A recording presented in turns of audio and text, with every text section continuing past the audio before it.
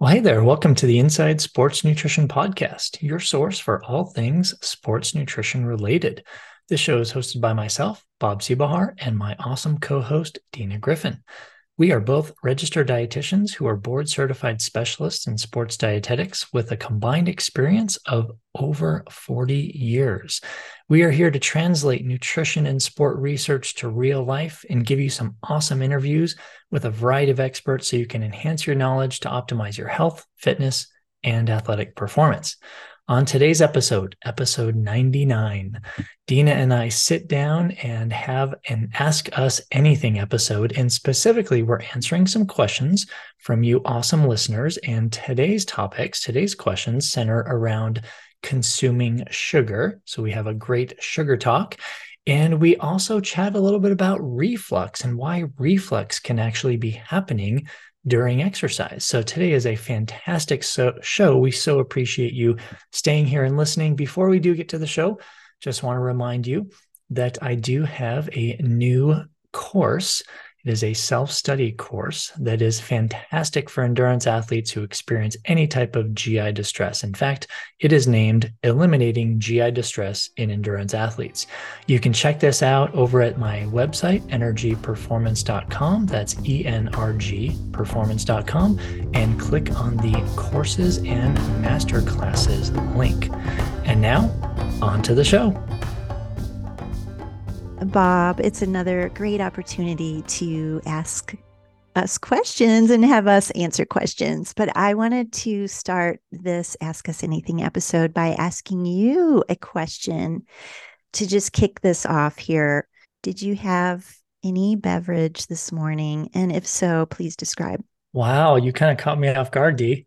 I've actually had a couple beverages this morning. And it is And it's 9:15 Mountain Time yeah, as we are yeah, chatting. Do it's tell. relatively early.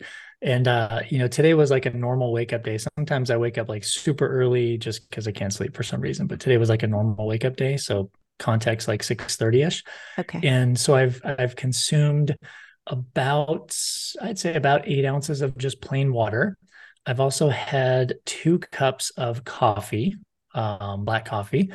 And then I've also had a Wow. little bit, maybe I'm looking right, maybe about 6 ounces of electrolyte beverage, my favorite electrolyte beverage. You can hydrate. So yeah, I'm pretty hydrated and rearing to go. Wow. And I've used the bathroom a few times and I'm ready. Geez, Louise, that's pretty awesome. And it's funny, I think people often forget about hydration in the morning and we just think Yeah. of food or something. So that was part of my curiosity. So Yeah. Well, thank I'm you. going to ask you a question here in a second, but you just got me sparked on something. So I get this question a lot, and this isn't even part of our AUAs today, but people say, oh, if I start my morning with coffee. So this morning was coffee for me, and I'll rotate through matcha, through yerba mate, through just normal, like, tea, herbal tea. But today was coffee. And I always get the question, well, if I drink coffee in the morning, should I drink more water? Well, I Mm, don't I think part of that question shouldn't even be there. You should just drink more water in the morning, right? So mhm. I wouldn't say you have to try to make up because there is, if now let's say, come back, if your coffee is caffeinated, and I know that sounds weird, but I know some of you out there are like me and you'll just drink decaf coffee for the health benefits sometimes, wink, wink. I know there's like, one person out there that actually does it with me. But anyway, I don't want you to say, oh, I drink coffee, therefore I need to drink water. I think you should say, I want to drink water or I should drink water to start my day because I'm so dehydrated coming off of sleep that whether coffee or yerba mate or matcha is in the mix, you should still drink water, right? Yeah, agreed. Yeah. And I think So getting in the habit of making that the first thing, I think right? so, The and I water. think, I have, okay, we're just kind of unpacking this a little bit. Like I have to be careful personally with how much water I drink first thing in the morning because it dilutes my electrolytes. And it's going to sound funny, but I just feel weird if I drink too much water. And it is because for me, it's the dilution of electrolytes. So I can't go more than like 8 ounces, more than like a cup of water without other beverages because it just it doesn't make me feel that great. Okay. Yeah. Yeah. Also, for the early morning workouts, I notice if I do too much water, similar, I think it's just saying in a different way, like stomach slosh. Yeah. happens when I'm going to go do a run or something sloshable, it's a Yeah. little too sloshy with too much It is water. too sloshy. Yeah. That could be word of the day. Sloshy. Sloshable? Oh. Hey, so Dee, we haven't caught up on this lately since you asked about my beverages. Because I know you were kind of going a little bit away from coffee, in the Yeah. past few months. What are you doing Yeah. now for morning I beverages? know. I went a little back to coffee just because I Yeah. had been doing more morning workouts and to be totally honest and maybe Yeah. semi vulnerable, the coffee helps move bowels a little more promptly than the Yeah. matcha. And, so sometimes we have to work with body obligations. That's true. Well, and it and kind of does depend on how well your obligations are taken care of in the morning, right? yeah. So, yeah, I'm still a participant of my matcha lattes and Yeah. so on, but I brought in morning coffee a little Yeah. more regularly here with the recent summer months. So you basically didn't want to So, be caught pooping in the woods on your early okay. morning I mean, that donuts, is the bottom right? line. Yeah. Okay. Okay. Gotcha. Gotcha. But you do like coffee too, so that helps. For sure. Okay. Well, thank you for, honoring that question, Bob. As we move Absolutely. on to some awesome questions we wanted to bring in from a few of the listeners. Thank you so much for everyone submitting questions. Before we get to those, we got this really cool comment from Jennifer. So we just wanted to throw this in. And so she had written that she wanted to mention she had listened to the conversation with Linda Quirk. We can give you that episode number here in just a second, but she had listened. Episode 89. Oh, thank you. And we had You're also welcome. talked about Linda in a previous episode when she did the Route 66 Ultra Run race. Anyhow, Jennifer was so inspired by that conversation. And being a runner who is 66 years young, she was wondering about setting new goals. And Linda provided her the inspiration to set these new goals for 2024 and beyond. So she says, thank you for sharing. And P.S., what was the name of the appliance that Linda raved about in the recent podcast? Thank you again for wonderful conversations. So, Bob, do you remember Linda raving about the appliance? I do because we got to see it in action when we visited her before Badwater, and Yes. the appliance is Nutra Milk. Okay. And it is an amazing, it's like this super duper high powered food processor, but not like your normal Cuisinart food Uh, processor. But you can make amazing nut milk. I mean, she showed us her almond milk. I think she made like a cashew blend also. yeah. You can make nut butter in it. Like it's pretty cool. Like from what I saw, it's the real deal. And what an easy way. Okay, biasly, I mean, if you drink any type of nut milk, this is probably the thing to do, right? Because instead of going to the Yeah. grocery store and you get all the additives and gums and carrageenans in there, I mean, it might be to your benefit to make your own nut milk, and it doesn't take that long. Like literally, I mean, she was telling us, you just put a couple cups of nuts in there, and maybe 5-10 minutes later, you have nut milk. It tasted so good. And I do remember now, Bob, seeing the appliance and it is sizable, I will say, so that might be a reason to build extra shelf space somewhere, but Yes. it definitely seemed well worth the investment. And then of course we have the benefit of saving some packaging and other issues there. But yeah, check that out, Jennifer. And thank you so much for your email. And glad that Linda could provide some inspiration. She's just awesome. I knew that would happen. And I just so appreciate not only Linda, but also our listeners saying that because really, I mean, Linda is just a walking inspiration. She really is for Yes. on many levels, not just running an ultra, but just an inspiration for, life in general and just Mm-hmm. everything. So shout out to both these ladies. All right. The next question, Bob, is from Ken. He writes that he is a 64-year-old trail runner. And he recently listened to the podcast we did on sugar, which I believe was episode number 83. He says, I guess what I didn't understand is why added sugars are bad if they are part of the total carbs you require. When I asked Tailwind about the sugar in their endurance fuel, they sent me a long article about sugar being the best fuel during my runs. And hey, it works for Courtney. So just a little confused, and he was looking for some clarification. So do you want to start us off there, Bob? Wow, so many places to start on this one, Dee. I mean, first off, Ken, thank you for submitting this. And yeah, I love this question because there are a couple things to unpack. So we're going to take a few minutes, and this is definitely not an easy answer because there's actually a couple things going on in your question that I would like to chat about. The first one, it works for Courtney.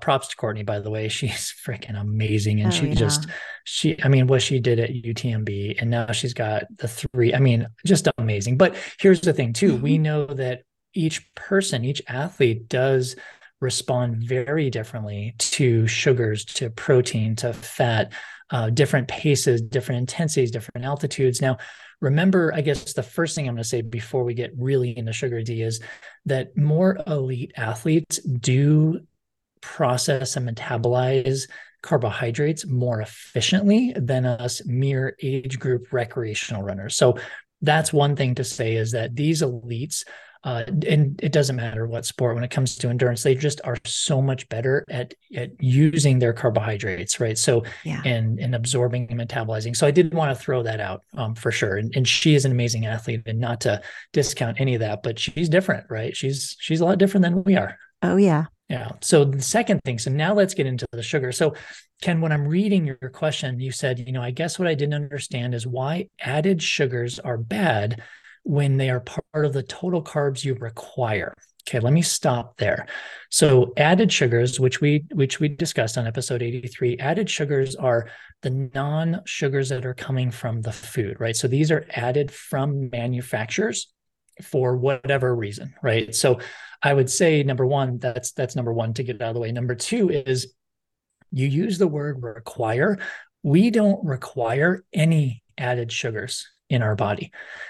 You could argue if we require carbohydrates, right? Now, again, for exercise of what we're doing, ultra endurance, yeah, we need carbohydrates. But I'm going to argue, Dee, we don't need added sugars. We need sugars, which are already Ooh, in foods, right? Now, Bob, I know I'm you are splitting just it lighting here. up all those dietitians out I there and am, all the aren't I? coaches. They're lighting up. They're going to be like, I'm going to go give them a review and I'm going to tell them about it right now, right? But no, honestly, 5-star reviews are appreciated. let's think about like the health and the performance pros cons of added sugars. Now, people, I'm just talking about added sugars, not the normal sugar you're going to get in fruits and vegetables and whole grains. And those are carbohydrates, those are sugar. That's what's in the food, right? So I'm talking about the added sugars that are provided or put in there by a manufacturer. So let me start with health, because we can't perform if we're not healthy. Listen, added sugars, you should not consume a lot of added sugars at all. In fact, on that episode 83, I believe I actually specified who was it? Was the American Heart Association, I think I referenced, I in think terms of so. how many like grams of added sugars males and females should have. So Yeah. we do not need added sugars. Added sugars just completely mess up some of these health things, going on with us in terms of cellular oxidation, inflammation. Now, here's the thing too, Ken. I mean, we're not far behind you in age. As we age, added sugar is even more horrible because it is now affecting the aging process of biology and cellular senescence. And we've got all these different things coming at us as we age. Worst thing you can do is have too many added sugars. Now, okay, performance wise, let me just roll into this one, D. I'm kind of stealing it right now, and You go. just You give me go. like 60 more seconds here. From a performance perspective, do we need added sugars? I think it depends. I really do, right? We don't necessarily need them because we can get sugars elsewhere, i.e., carbohydrates elsewhere. But some athletes, they do really well with added sugars, and some don't. The argument I've always received is, well, if I'm exercising, it doesn't matter if I have a lot of added sugars because I'm just burning them off. Well, that could be true depending on your degree of metabolic efficiency, meaning how many carbohydrates or fat you are burning. And then two, what intensity you're doing. Because I've heard this quite a bit, D, right? For ultra runners, they're like, oh no, I have all this added sugars, but my exercise intensity is super low, which you should be burning more fat. So now you're putting all these added sugars in your body at a lower intensity where you're burning more fat. So where do you think these added sugars are going? You're not using them, right? You're storing them. So now you can argue, well, if I'm having added sugars and I'm storing more of them because my intensity is lower during my training runs or whatever, those added sugars are wreaking havoc on our cells. So that's my one take on performance. Now, the other side of it is if you're doing some higher intensity stuff, some hill repeats, like whatever it is, yeah, you're going to use sugar, right? So should you use added sugars? Well, I think that's your choice, right? What I would say is if you're going to use a product with added sugars, don't do it every single day. And I don't think you should anyway, because your training isn't going to lend to that, right? So there are going to be days where maybe you do have higher intensity training and you're like, yeah, you know what? I do need some added sugars to fuel me. And there are some days where you're going to be on the trail for 5 hours and your intensity is so low, like go eat some food. Like forget added sugars, just go eat some food, right? Okay, Dee, I'm going to just step off of my platform really quick and finally allow you to add some 2 cents because I got a little heated there. All good, Bob. Those were valuable 2 cents for sure. I think I would touch on a couple things, just reiterating a few things you mentioned too. But one, when Ken mentioned confused about why added sugars are bad, I just wanted to pull on that word because there's no, like, we don't have bad and good. There's no morality around foods. We just need to be careful. I feel like language makes such a big impact on diet culture and all this stuff. So I wanted to pick on that, but not saying, Ken, you're to blame for it. It's just the way that our culture has evolved and things when we're saying good and bad. Totally. And But it continues to yeah, be true, doesn't it, Dee, where yeah. we're kind of shaming food? Mm-hmm. Yeah. Okay. Sorry. Go ahead. Yeah, no, and I agree, Bob. I mean, Ken, you're a young 64, but definitely just thinking of added sugars coming in from any which way, any which amount, it does add up acutely and chronically. And so as we age, as Bob was saying, the oxidative, cellular damage, inflammation, I mean, these are legitimate things shown in research. And so just because we are athletic, we can't negate or reverse those consequences. So I think putting all of this in perspective is important. And I love what you said, Bob, about that keyword requirements. And so that gets fuzzy. Like, what are our requirements for carbohydrates to fuel performance, fuel our daily living? The added sugar piece is definitely not in the daily living, but that doesn't mean we can't include added sugars. It is a choice. I think the other thing here is, again, I'm just like backing you up, Bob, just because I feel strongly about this, the intensity and duration that we're running for us ultra people. Unless we are Courtney Dauwalter, we're not performing at that level. So the other 99% of us out here, and we've shown this in our metabolic efficiency testing, right, Bob, that the kind of fuel you're burning, the proportion, and so on, really shines light on how much carb we require. And then we get to pick what that carbohydrate source looks like. But it is surprising to a lot of ultra runners, the amount of carbohydrate that we're actually burning. It's not oftentimes as much as you think. And so, whatever the label is for the sports nutrition product, telling you to fuel with X grams per hour, a lot of us may need more. A lot of us actually need a little bit less to still perform well and feel good, still recover well. And so this is controversial, listeners, meaning not all of the sport nutritionists out there abide by what we're saying. I'm getting ready to set me I up. Let know. me know And when you're so because I've got the I next chapter here. You keep going. okay. Well, I was just going to say, I'm just recognizing, the consensus is still confusing for people, but there is no consensus truly, just because we're learning so much more as we go through these few decades of sport nutrition research, sport nutrition science. The original guidelines have some flaws, I'd say, or there's some gaps there. So I think I'll pause because I'm getting a little heated and need to put on some deodorant. I You just go took now, my blood Bob. pressure. I took my blood pressure and my systolic blood pressure went up about 30 mmHg. So Ooh. I'm ready. You actually, I was listening to, I'm like, oh yes, yes. And then you started on something and that's when my blood pressure went up. I'm like, oh Oh my gosh, no. I have to add this. I have All to right. add this because you opened the door, I right? did. So, and this is just to help, Ken and actually all of our listeners just understand this a little bit more. And what Dina was saying, like not everyone abides by this. And there is either because of lack of knowledge, right? Which we all have. I mean, we're all continuing to learn. And obviously you don't know what you don't know until you know it, right? Obviously. But some of us are kind of biased too. Like if I own a sport drink company that puts out simple sugar products, like obviously I'm biased, right? Of course. But I just want to mention this really quick, D, because what you're saying with metabolic efficiency testing, for listeners who don't know what that is, that's just a really easy submaximal test that you can have done to kind of peek inside your body to ascertain how efficient is your body at using carbohydrate and fat and storing carbohydrate and fat. And this is what Dina was talking about. Some of us are super high carbohydrate burners, right? Which means we burn more carbs that we have stored in our muscles, which means we're really good at storing fat.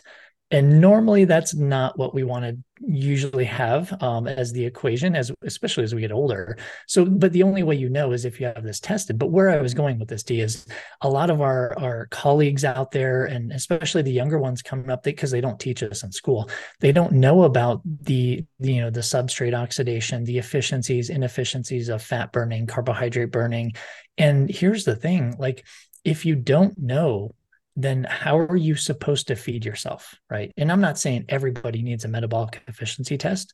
Well, I guess subconsciously I'm saying that because you really get to know about yourself. But once you have that done, perhaps like Ken, if you would have that done, maybe you actually see from that test, wow, you know what? Maybe I burn more fat than I thought I did. And then maybe I don't need a lot of added sugars during exercise.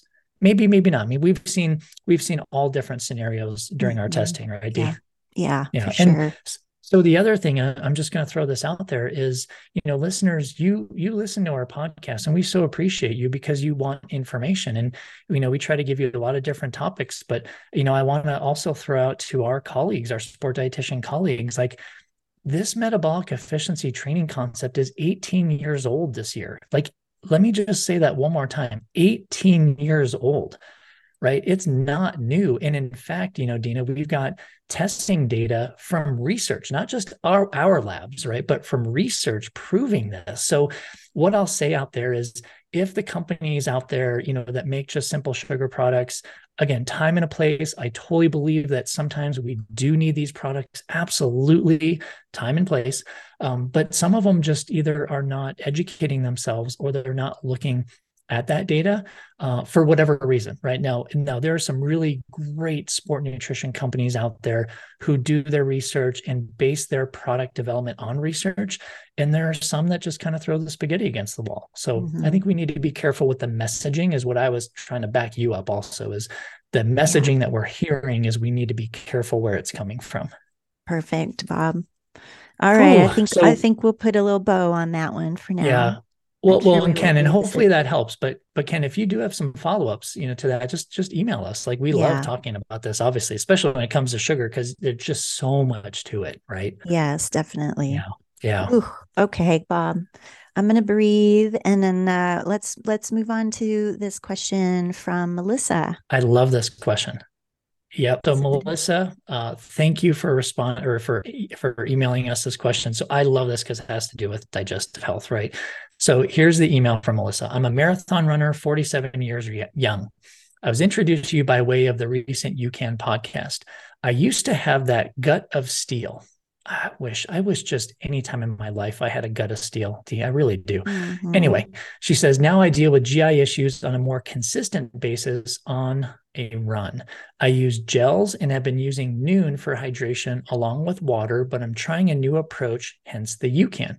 I've been getting reflux on some of my runs, which totally throws me off. Yesterday, one such occurrence and was also my first time using UCAN, though now I though I know that wasn't the case. Can you speak on what might cause this reflux? Or let's pick GI distress, but specifically Melissa was targeting reflux, and maybe some ways we can help it. So, Mm, whew, there's a lot to unpack here, isn't there? yeah, We'll be as definitely. brief as possible. Do you I want to start this? Or do you want me to start I this? can start with a few things. Yeah, unfortunately, that reflux feeling definitely can throw you off. I mean, because sometimes it also feels like, ooh, is this gonna? I mean, not only the burning kind of feel, but just sometimes people feel like the burpee or, just Yeah. concern. Like, anyways, the causes or underlying that, I mean, there could be a number of things going on, Melissa, but um, I would think of what are you consuming before the run? If there's anything else coming in that we're not thinking of. I mean, even some of the supplements that we might take, like a multivitamin, or if we're doing coffee, or geez, just thinking of from the time you wake up until you start your run, what else are you putting in the body? Because it just can be surprising how, and even if it, whatever, there were no problems before, the gut microbiome is constantly changing. And so our tolerance can change for whatever reasons. So just thinking about that, are there any other supplements, vitamins?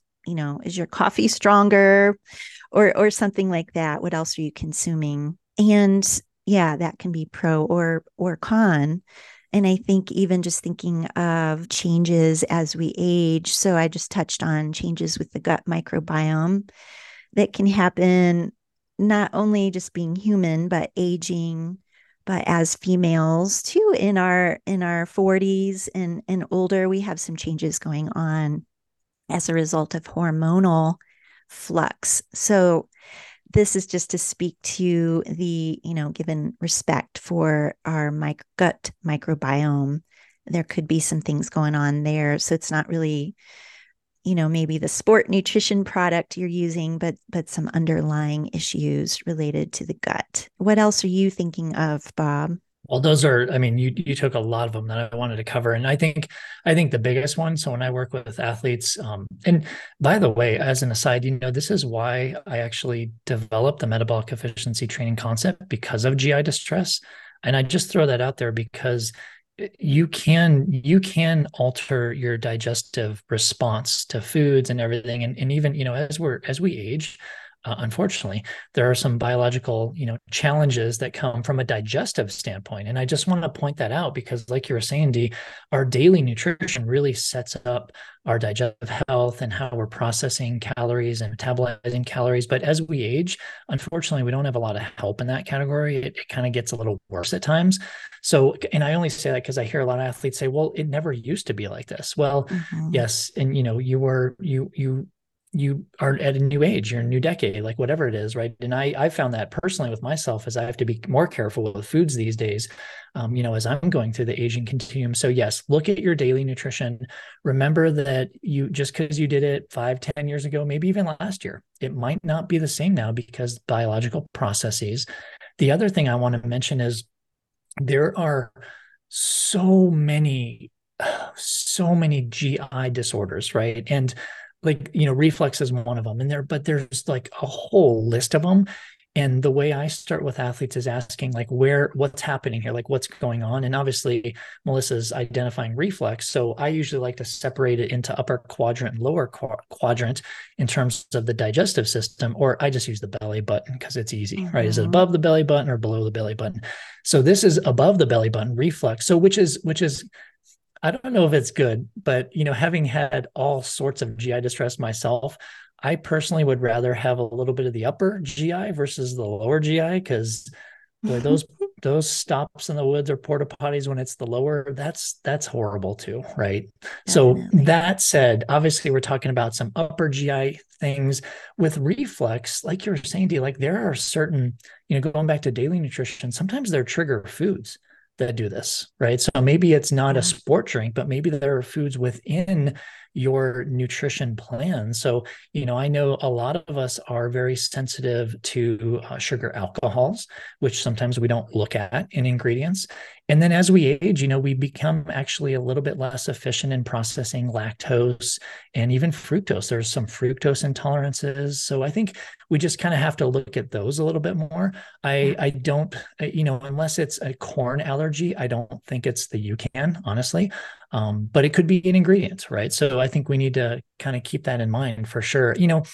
And there are so many ways to unpack this because, is it happening every time? Is it, let me just read her email real quick. I don't know when she's running. So if it's in the morning versus afternoon, like what's happening with this? Is she eating too large of meals and the stomach isn't emptying, or if you have, this deal, like if you have too Yeah. big of a meal in the morning and then you go to run, like, oh, your stomach just doesn't have the time it needs Mm-hmm. to start processing, right? And kind of pushing those nutrients into the small intestine. So, what can we do for treatments? I think we kind of talked about maybe what's going on, right? Yeah. Um, Even the coffee, let me hit on coffee because, you asked about this earlier because coffee is kind of acidic, which can kind of disrupt the gut. I always tell athletes who have this kind of issue, like Melissa, if you drink coffee, add some like almond milk or something just to kind of ease the acidity a little bit. That will help a little bit if it is coffee driven. But to that point, what I would do first, and this is like jumping right to the during a run nutrition, which I usually don't do. I look at daily nutrition first, but I would actually try a shorter run on nothing except water and just see what happens, right? Because if reflux is presenting, then something is going on in daily nutrition, or as we know, stress also triggers reflux and Yeah. GERD Yeah. specifically. So maybe looking at these different things too. But I would always kind of, we talk about elimination. I'm going to use this word, I apologize, but elimination diets Yeah. Mhm. for GI distress, and we have to go through that. But it's kind of like what I'm saying is let's eliminate everything but water during a run and see what happens. If it still triggers, let's work backwards and seeing what's happening prior to that. But big golden nugget here. Remember, you have to usually look at 1 to 6 meals beforehand, right? Because it takes a couple days for stuff to go through our entire digestive system. So, like if I wake up at 6 o'clock this morning and have something, maybe have some coffee or whatever, and go for a run at 7, and GI distress is triggered, it's not about what I just did. Like that coffee could definitely trigger something, but it's probably what I ate the previous day or two because it's still working its way through the digestive system. And I think that's Yeah. what a lot of athletes don't understand is you don't just eat something and poop it out, right? It takes quite a while to go through the system. Definitely. It's funny, Bob, when I reread her message, I actually just assumed her runs are in the morning, but she doesn't even express that. So, to your Right. point, looking at time of day for the run and what's going on, not just in that hour or two before, but the several hours, 24, 36 hours prior, because it definitely could be something like that. And yeah, the idea to do a shorter exercise bout with just some water or nothing, just to test it out and see what's going on, is gold as well. So I think I would start there, Melissa, for sure. Definitely keep us posted on what you're learning and how things go. I might just add, Bob, a lot of people want to band-aid, meaning Oh, I like, was just oh, going to touch on I'll that. just Yeah. take my Tums every time I Yes. go out and Yes. eat them like candy. And Yeah. that can be very harmful, especially long term. And ultimately, we want to get to the root cause, not just band-aid. Definitely. That's you read my mind because I was going to Okay. bring that up because a lot of people, it's kind of like NSAIDs, right? And a lot of people Mm, are like, oh no, I'll just pop them like candy, really. yeah. And that's, there's a root cause, right? We have to kind of Yeah. address the symptoms for sure. But yeah, Melissa, hopefully this is helpful. I know it doesn't give you exact answers and there really isn't an exact answer. I mean, it takes a while. Like when I work with a GI distress athlete, it usually takes a couple months to start to figure out this process.